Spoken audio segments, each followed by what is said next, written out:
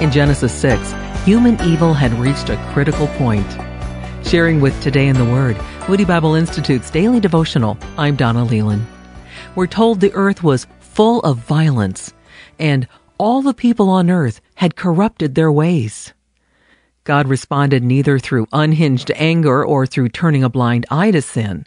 Instead, God graciously saved people and animals from his just judgment.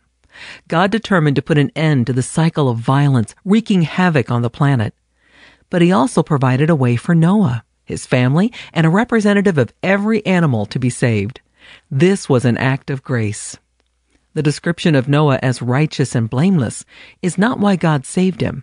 Instead, today in the Word, we read in Genesis 6:8 that Noah found favor in the eyes of the Lord, not because he was perfect or deserving, but because he trusted in God's Word. When God commanded him to build an ark, Noah obeyed. By this point in our study, we've learned that God is angered by sin. In one sense, that should be encouraging, because God cares about righting and justice. God's grace to Noah is good news, because it means God cares for sinners. The flood reminds us that there is a final judgment coming at the return of Christ. All people will stand under God's judgment. But in Christ, we can be forgiven and delivered.